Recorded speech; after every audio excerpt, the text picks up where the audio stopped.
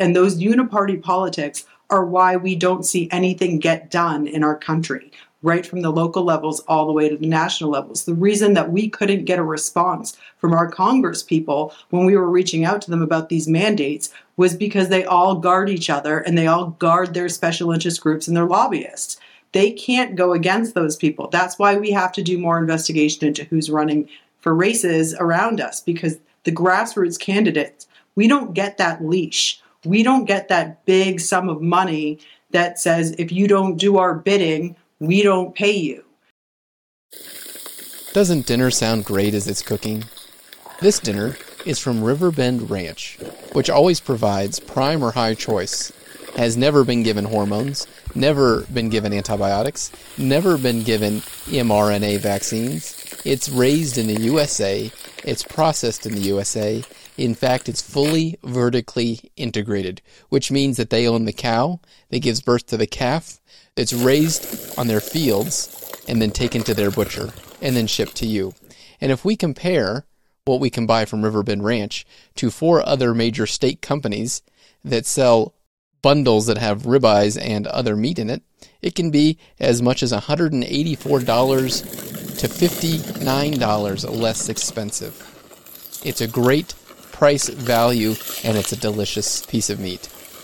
Check out mycleanbeef.com/after-hours. That's mycleanbeef.com/after-hours. mycleanbeef.com/after-hours.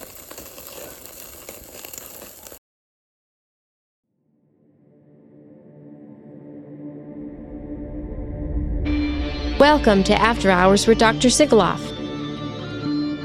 On this podcast, you will be encouraged to question everything and to have the courage to stand for the truth.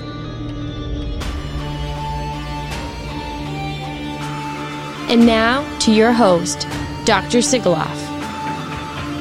Thank you so much for joining me again. I want to first give a shout out to all my Patreon supporters. We've got Too Tough at $30 a month. We've got an anonymous family donor giving $20.20 a month. We have the Plandemic Reprimando, where patrons give $17.76 a month, with Ty, Charles, Tinfoil, Stanley, Dr. Anna, Frank, Brian, Shell, and Brantley. Kevin gives $10, and Pat and Bev also give $10 a month. The Refined Not Burned at $5 a month, with Linda, Emmy, Joe, PJ, Rebecca, Marcus, Elizabeth, Dawn, Ken, Rick, Mary, and Amanda. Addison Mulder's giving $3 a month, and Frank is giving $1.50 a month. And then Courage is Contagious at $1 a month, with Jay, Spess Nasty, Darrell, Susan, BB King, and Caleb. Thank you so much for being willing to help support me in this. Also, if you're interested, please check out mycleanbeef.com/after-hours for the best steak and meat ground beef you've ever had. That's mycleanbeef.com/after-hours. I want to introduce our next 2 guests. This is the Macie family. We have Mara and we have Ted. And Ted is a whistleblower. He's been pushing the envelope on what Teresa Long, Dr. Pete Chambers, and what I have initially brought forward. He's really pushed the envelope and brought a lot of really important information out. Ted, Mara, great to have you on. Thanks, Sam. Thanks for having us. So tell me what you've discovered. And Mara, you have some important information, too, that I believe you're running for an elected position. Is that correct? That is correct. U.S. Congress, District 5 in Florida. Awesome. So hopefully this can help you get some more support. So Ted, tell us what you found and what you've discovered and what information you want to bring forward. I think all the information's out there, but I believe that getting it to more people, doing the podcast with you, and anyone we can is the most important thing that we can do. But it's more of the same. Unfortunately, the things that we're finding aren't surprising. I wish there were, but they're not. And as you know, like, we're in touch with Mark Bashaw and yourself and Teresa and everybody. So we've been watching it for since then, early 2022. and I know you guys are doing that before, but it was important to keep an eye on it just because they said everything was fixed, and we got to take their word on it. So we kept following it and noticed some signals and some of the typical things, some of them not so much. But we were actually talking in our kitchen with Mark on speaker one day, and she brought up, what about other things that you wouldn't associate with a shot? And we're like, yeah, let's check that out. So fortunately, I'm still on active duty, and all the things that I say are of my own opinion and not the DoD. And so I looked into it, and we found that external cause morbidities such as slips, trips, and falls, weather accidents, I forget the exact name of the ICD code, but things like that were raising like hundreds %, which is a little odd to say the least. And everything we look into, it just creates more questions than answers. So been on a mission lately to bring it out in the public so that we can have more pressure behind it to get some answers, frankly, because it's important, and we notice it anecdotally as well. So the things that we look at kind of match real life, and so anybody with half a brain would probably want to look into that, I would hope. So that's what we're doing now. The information that Dr. Long, Dr. Chambers, Mark Beshaw, and myself brought forward, one of the arguments was, and there may be some legitimacy to these complaints, that all the information we brought forward, the numbers may have been corrupted. And this is what the government had said, that there was a glitch in the system and that it was not legitimate. Now, what I claim that the biggest thing is we found the problem. Our numbers may have been off because there may have been a glitch in the system, or the glitch may have been on purpose so that it looks like we're wrong. But now that they've allegedly corrected the information, you've been studying this. Is that correct? Yes. Yep. So when I first went to bring the information to the Permanent Subcommittee on Investigations, that was in January.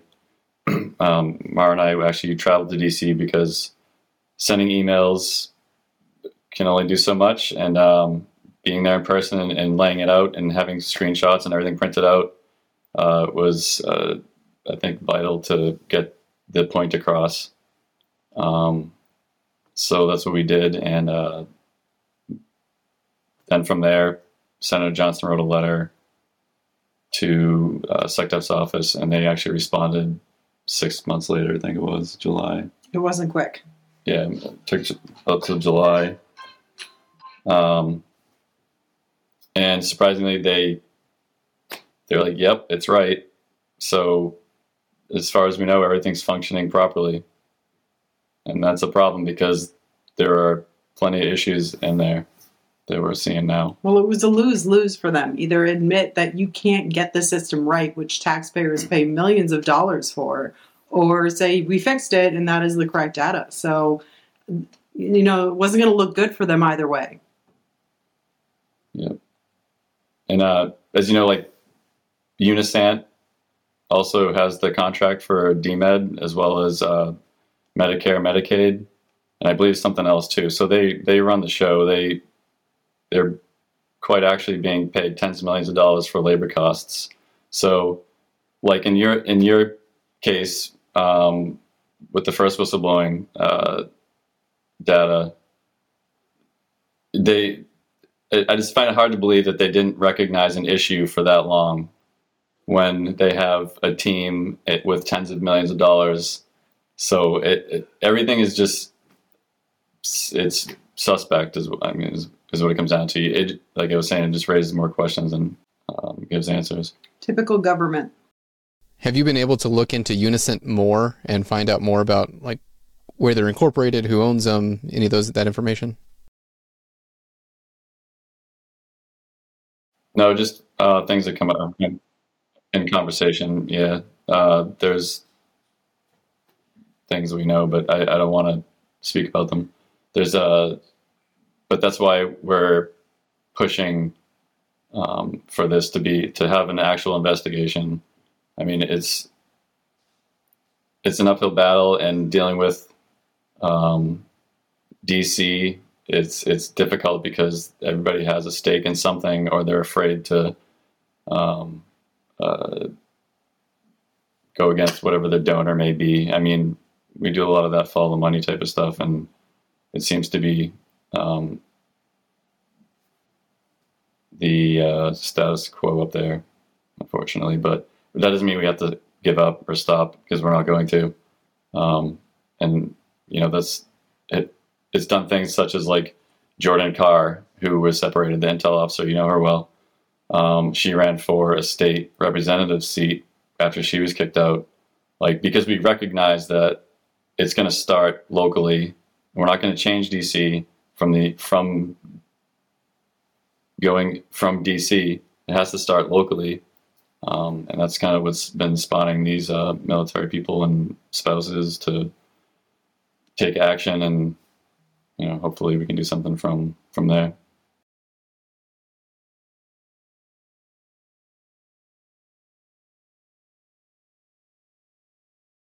So tell me what you learned about this, Mara. What I learned, I've always been active in politics in terms of paying attention to what was going on, especially on a national level. A local level was always a little bit different, considering being a military spouse, you move a lot. So you don't get too involved in what's going on right around you, but you stay focused on what you know is going to always be there, which is DC and the federal government. And when this all started, I was shocked, to say the least, because it was years, we've been together 20 years now, so it was like 18 years of being a part of this community that essentially turned its back on us. And I couldn't believe that, especially after having just watched what happened with the election, I could not believe that our government wasn't doing anything to help service members. And I thought he was going to get kicked out. And until the injunction went in place in March, we were expecting, okay, maybe Ted should run for Congress. Little did we know, come March, when that injunction happened, he just looks at me and he said, "It's not me, it's you." And I jumped into politics full speed ahead. And we have, to say the least, we have made quite an impact locally. And like Ted was saying, we do a lot of follow the money. We have gotten involved throughout Florida, and we have seen just how corrupt Florida politics are.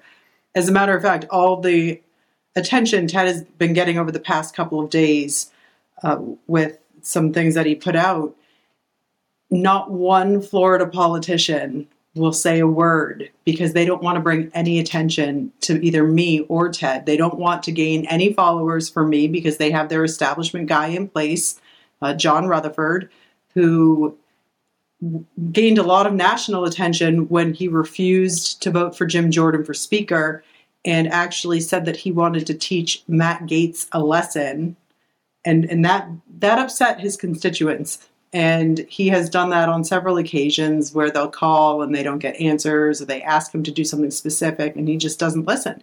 He doesn't listen because he's part of that network in the RPOF, the Republican Party of Florida, that really, they pick who we're going to get to choose from. They pick who the Republican is. They pick, the establishment picks who the Democrat is. And it's kind of a win-win for them either way, because they get to play good cop, bad cop. If you get a Democrat in, the Republican Party of Florida gets to go, well, this is who we have to beat next time. Otherwise, the Republican that they're giving you to choose from is their candidate, and they're just going to go along with uniparty politics. And those uniparty politics are why we don't see anything get done in our country, right from the local levels all the way to the national levels. The reason that we couldn't get a response from our Congress people when we were reaching out to them about these mandates was because they all guard each other, and they all guard their special interest groups and their lobbyists. They can't go against those people. That's why we have to do more investigation into who's running for races around us, because The grassroots candidates, we don't get that leash. We don't get that big sum of money that says, if you don't do our bidding, we don't pay you. So people need to be more informed. People need to do their job. You can't just show up for a general election and expect that you're going to be able to elect someone that's going to represent you. They're not. You have to go to the primary and you have to vote against the uniparty establishment. Yeah. And it's relatively simple once you get the hang of it. Like, for instance, I'll look into FEC, the federal campaign donations. I mean, you basically search the candidate and it'll go to their PAC. And I call it the establishment special. It's all the same stuff. BAE Systems, Johnson & Johnson, Raytheon. So they have the same handlers, basically. And they have these people who speak very well, who are smart, but they probably don't have the highest moral compass. And they trick basically everybody, and it's been for decades. And people just need to realize that listening to their mouths is going to be a detriment, because they'll say whatever, and they'll come across as extremely genuine. Because I've met some of these people, and they seem like nice people, and maybe they are, but they don't show that through having strength when it comes to pushing back against the system, really. The status quo. We are screaming, our country is screaming for change and screaming for genuine representation. And yet we still make the same mistake that we've been making the whole time. We go with whoever is put forward with a bunch of money.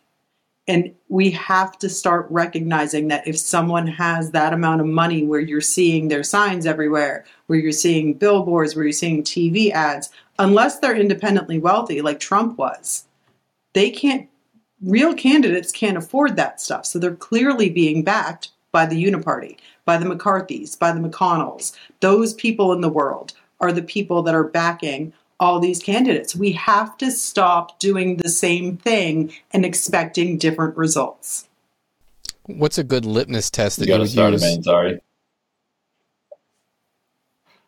The litmus test, when you look at the primary, if you look at the primary sample ballot, what you need to do, and you're going to want to probably vote for someone who aligns with you in terms of Republican or Democrat. That is just the way we are, by how we assume they're going to behave. So you're going to want to look at those people on that sample ballot, and you're going to want to follow the money. So look into their campaign finances, which can generally be done at the state Department of State, depending on what the candidacy is.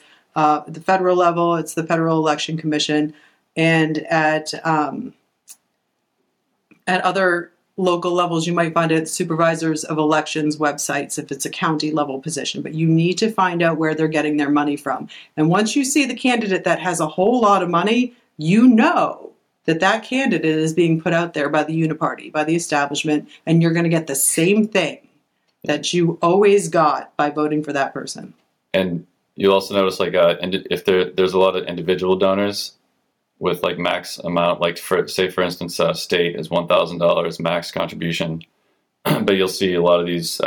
It has to show someone's occupation, and you'll see like developer or lawyer, insurance companies, medical companies, real estate. Yeah. It's all the same. At least through Florida, that's how it is. Although I would suspect it's the same way throughout the whole country.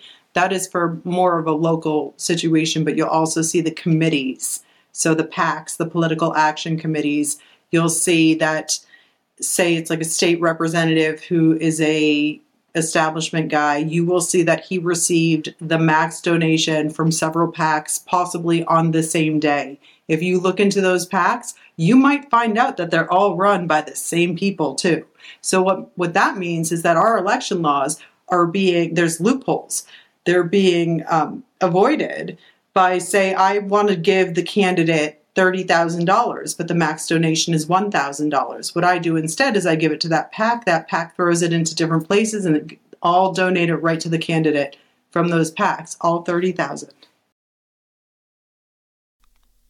Wow, that seems like that's an easy way to launder money or to facilitate your guy, whoever that is, whoever's in charge, for them to be the candidate every time. Because unfortunately, people, 100%. Oh, I've seen that name before, let me vote for them, and not really looking into their stance on different subjects. Yeah, man.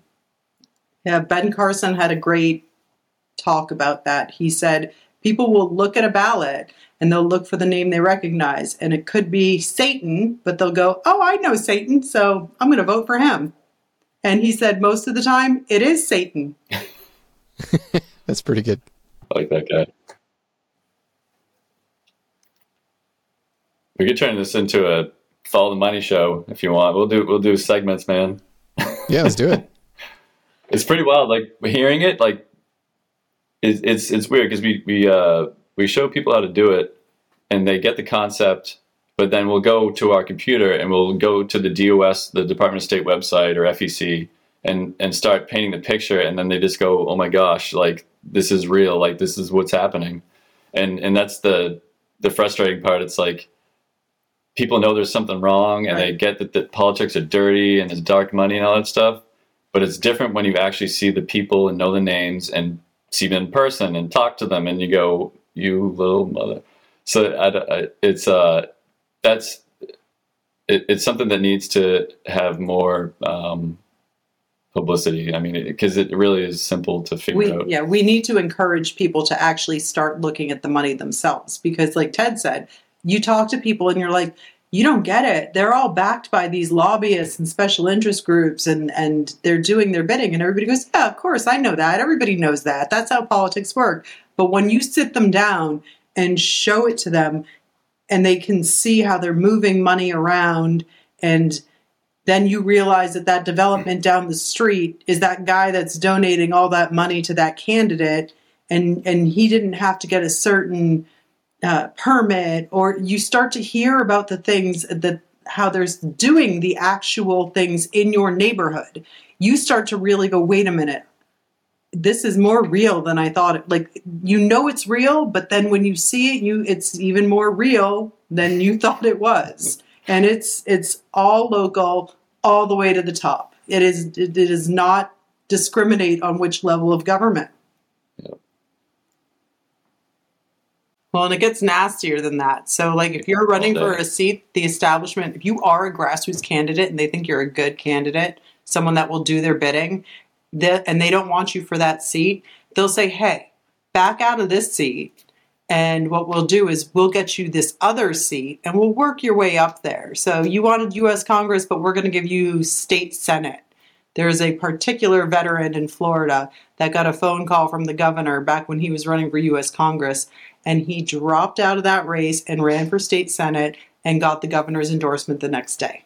So they are quite literally playing chess with the people that they deem worthy. Otherwise, if you're not deemed worthy, they will crush you. They will make up lies about you. They'll send out mailers. They'll call you anything from, depending on who they're marketing to, they'll call you a MAGA Republican or a super liberal. And same person, but they'll market you both ways depending on who they're trying to get to, who their audience is. Yeah, and they send these mailers to. So you keep, as a candidate, you can get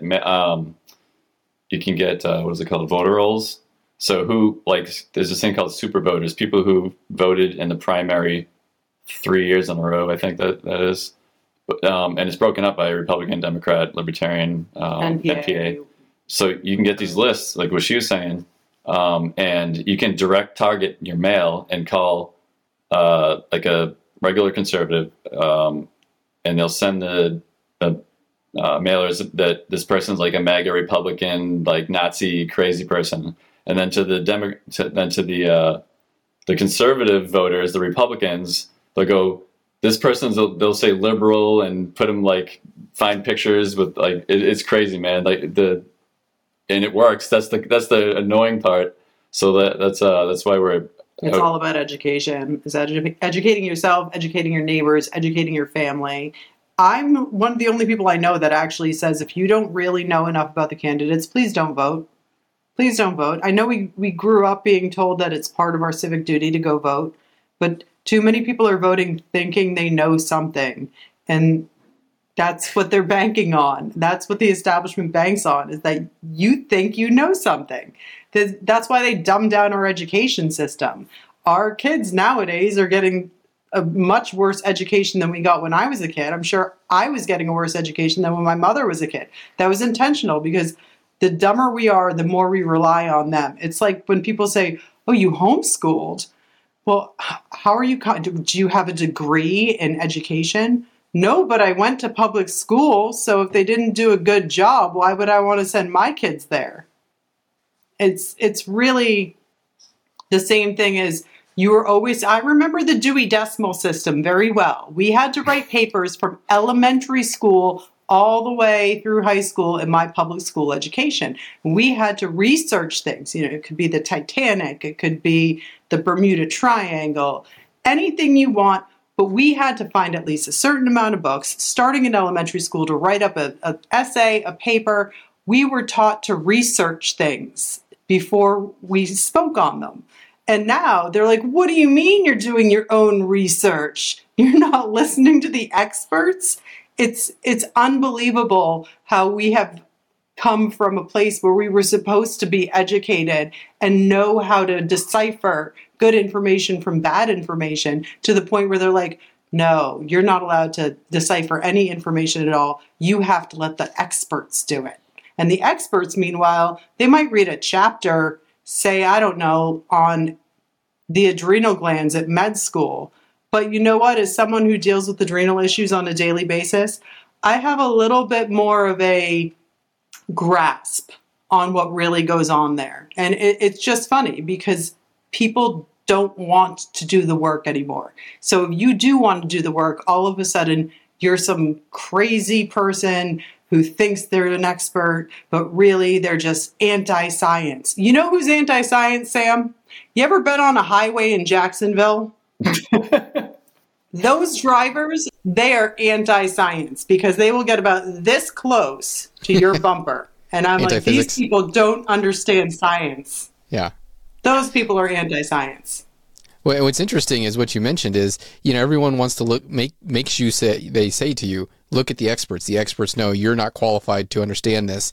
I think probably the person that goes to school multiple years is not capable of looking at their position and saying that it's wrong, because their entire livelihood is dependent on their position, that they spent years of their time and hundreds of thousands of dollars to get a master's or a PhD in whatever field of study. And so financially and emotionally and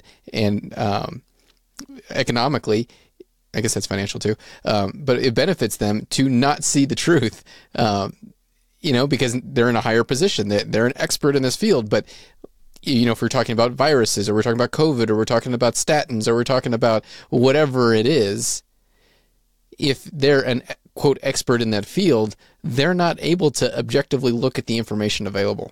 And these are issues I'm dealing with in my personal life right now is, like I've had conversations with people that, is our viruses what we think they are?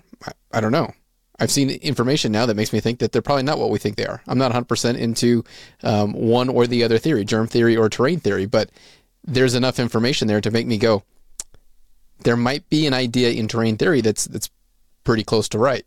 There might be something about statins they're probably pretty bad. Maybe we should err on the side of caution and not give harmful things to people. Yep. But that's the type of doctor you are. And we've been blessed to be surrounded by doctors like you who understand that they don't know everything about medicine or viruses or the body.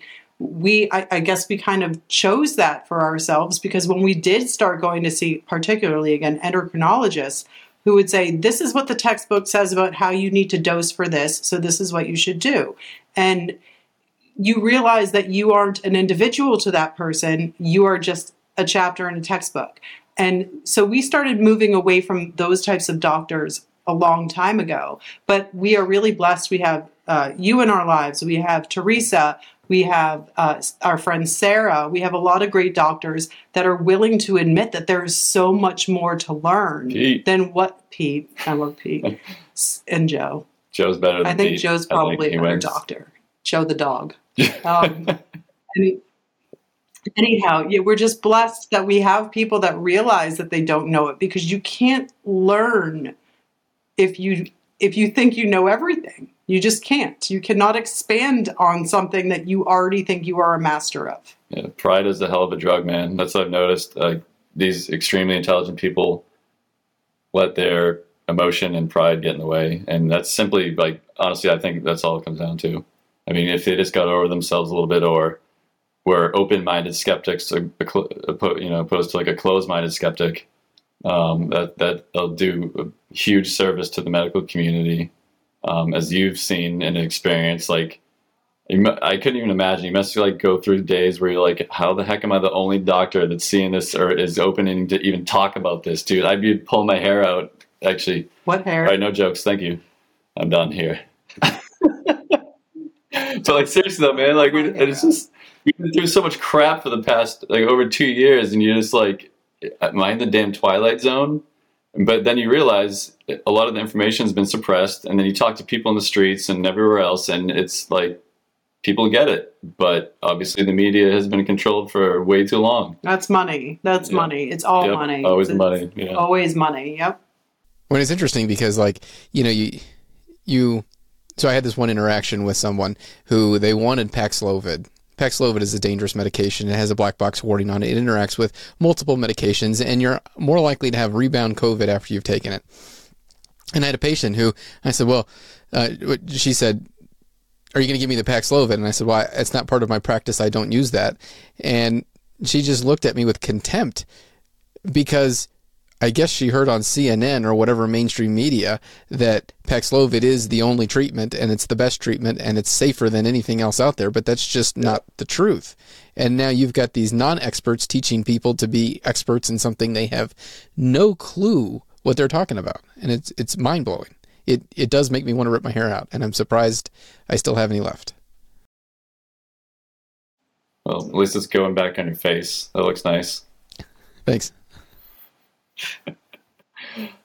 Dude, I know, man. It's like the autonomy for doctors has gone away completely, and it's pure business at this point. There's no like doctor down the road that everybody knows. You know what I mean? This like what we thought the old time, like it was back in the day, but it's so controlled, just like the government. Everything's too damn big, and it needs to be decentralized big time, because people are smart.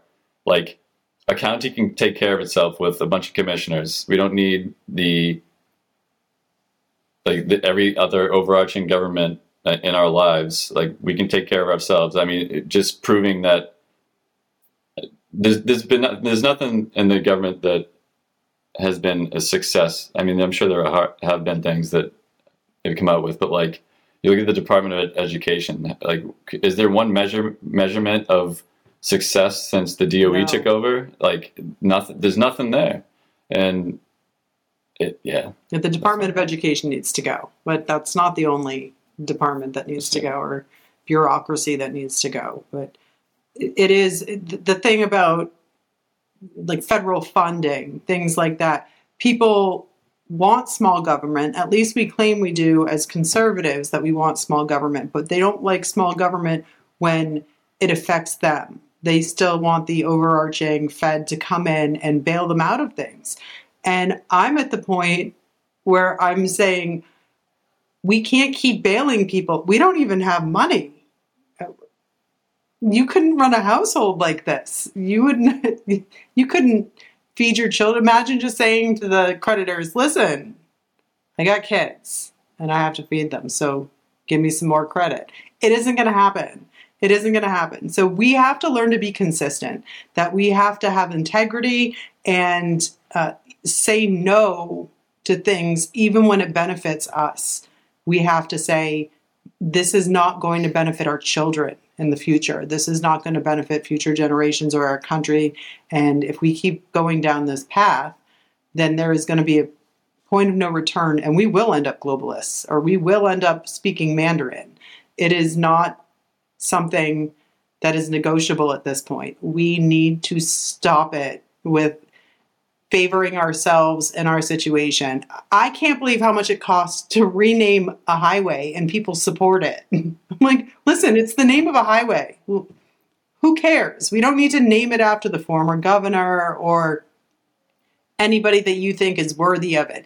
It's costing so much money. So we're originally from Massachusetts, and when you go to Massachusetts now, all the exits have been changed, because in Massachusetts we didn't do the thing where you measure the amount of miles. It was just 1, 2, 3, 4, 5, and it wasn't consistent with other parts of the country. So now they've got their new exit numbers up, and then right under the new exit, it tells you there's another sign right under there. It tells you which old exit it was. It's nostalgic. Remember old Exit 7? We used to drive by old Exit 7, but now it's 28. You know, it's like, it's so dumb. But you get to know both. And it surely costs more money to change all those signs and then to add the sign that told us what the old sign had already said on it. So we are wasting money. Now, whether that's state funds or federal funds, at one point it doesn't matter, because if the federal funds stopped coming in, then the state would be a little bit more careful about how they spend their money too. But we've gotten to the point where it's just, there's so many different baskets to choose from of, oh, well, this money's for this and this money. And I think the first time I ever recognized that was in the military community, when this is when you first started working medical, and we were talking to, I think he was a physical therapist. I don't even remember what he was, but he was talking about how his funds came from over here. So it didn't matter if they didn't have money, because he still had money. And I'm like, I get the idea of why we do it, but when we do this and we split it up into pots too much, we are just making it more confused. It's like adding laws on top of laws. My favorite are redundant laws. Mm-hmm. Redundant. We already have a law that says that. Yes, but nobody follows it. So let's make another one. Like, we need to make it a smaller package. We need to make it more comprehensible. Like, people need to understand what's going on, and they can't, because we keep adding more things on top of other things. Whether it's pots of money, well, this pot is set aside specifically for this reason, or whether it's, well, this is old Exit 7, but it's 28 now. It is quite actually something we need to make smaller rather than bigger. The whole government, state, federal, all government needs to be smaller. And back to follow the money, because everything starts local. Everything starts local. Yep. I would love to see our government go back to the Constitution and follow that, because the whole idea is we make the government small and we make it move slow so that we can't get more laws and more problems, because the more times that politicians meet and talk and pass laws, the more problems we have. And that was the point of the Constitution. That's why they made it to where it was almost a stalemate between the Senate and the Congress, so that nothing would be moved through either unless there was an overwhelming majority. And the idea that we vote for, as the local citizens of whatever state, that we vote for our senators is absolutely ridiculous, because it's anti-constitutional. The whole point of the Senate is to conduct the business of the state, not the business of the people. The business of the people is done in Congress. They're the closest to the people. They're reelected the most often. But the senators, per the Constitution, are supposed to be appointed by the state, because they deal with the state's business, which may be in conflict with the people in the states. And so now it's just a big popularity party. We have whoever's most popular in my district, and whoever's most, for my congressman, and whoever's most popular in my state gets a senator position. Now, whatever I want, and this is a problem that we've been seeing, is ever since COVID, what America's always done is I would sacrifice myself for my children. And ever since COVID, what our country has done and demonstrated is, I will sacrifice my children for me, which is tragic and heartbreaking. We've put masks on kids to save elderly. Well, the elderly need to take care of themselves, because the children are going to be damaged for years from putting masks on them.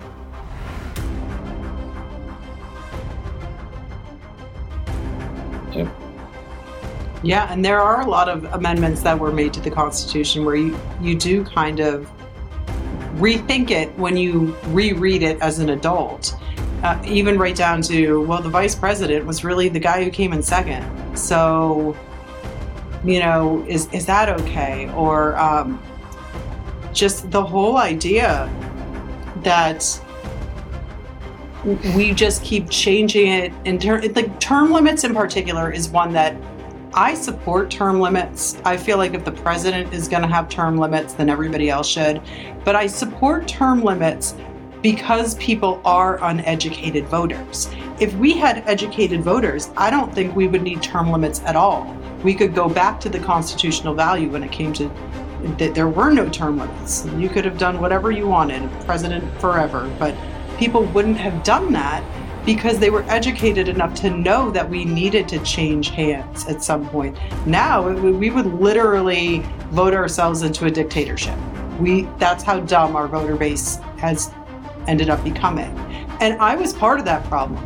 I was at one point unaware of what I'm aware of now. I'm open about saying that I didn't realize that when I went into the voting booth and voted for the R, that I was not doing my due diligence, but I will say it, and I'll say it now, but that's why I work to educate people about it now and why I try to expose the corruption that goes on. But yeah, what would happen if we went back to the Constitution, just the Constitution the way it is, and really reassessed the amendments that I suppose we could do without? Because I think that I know a lot of people have different opinions on which amendments we could do without, but I would say some of the more recent amendments are more likely on the chopping table or chopping block for the people I talk to.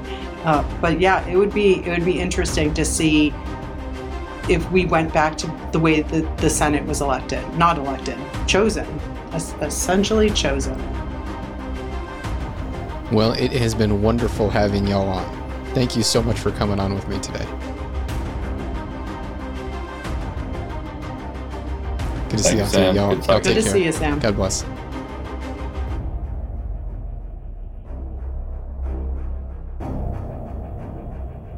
Just a reminder for everyone out there, duty uniform of the day, the full armor of God.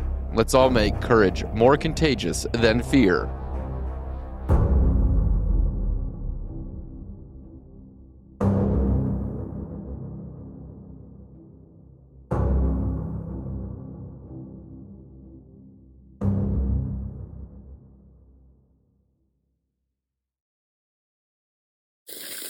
Doesn't dinner sound great as it's cooking? This dinner is from Riverbend Ranch, which always provides prime or high choice. Has never been given hormones, never been given antibiotics, never been given mRNA vaccines. It's raised in the USA. It's processed in the USA. In fact, it's fully vertically integrated, which means that they own the cow that gives birth to the calf. It's raised on their fields and then taken to their butcher and then shipped to you. And if we compare what we can buy from Riverbend Ranch to 4 other major steak companies that sell bundles that have ribeyes and other meat in it, it can be as much as $184 to $59 less expensive. It's a great price value, and it's a delicious piece of meat. Check out mycleanbeef.com/after-hours. That's mycleanbeef.com/after-hours. mycleanbeef.com/after-hours.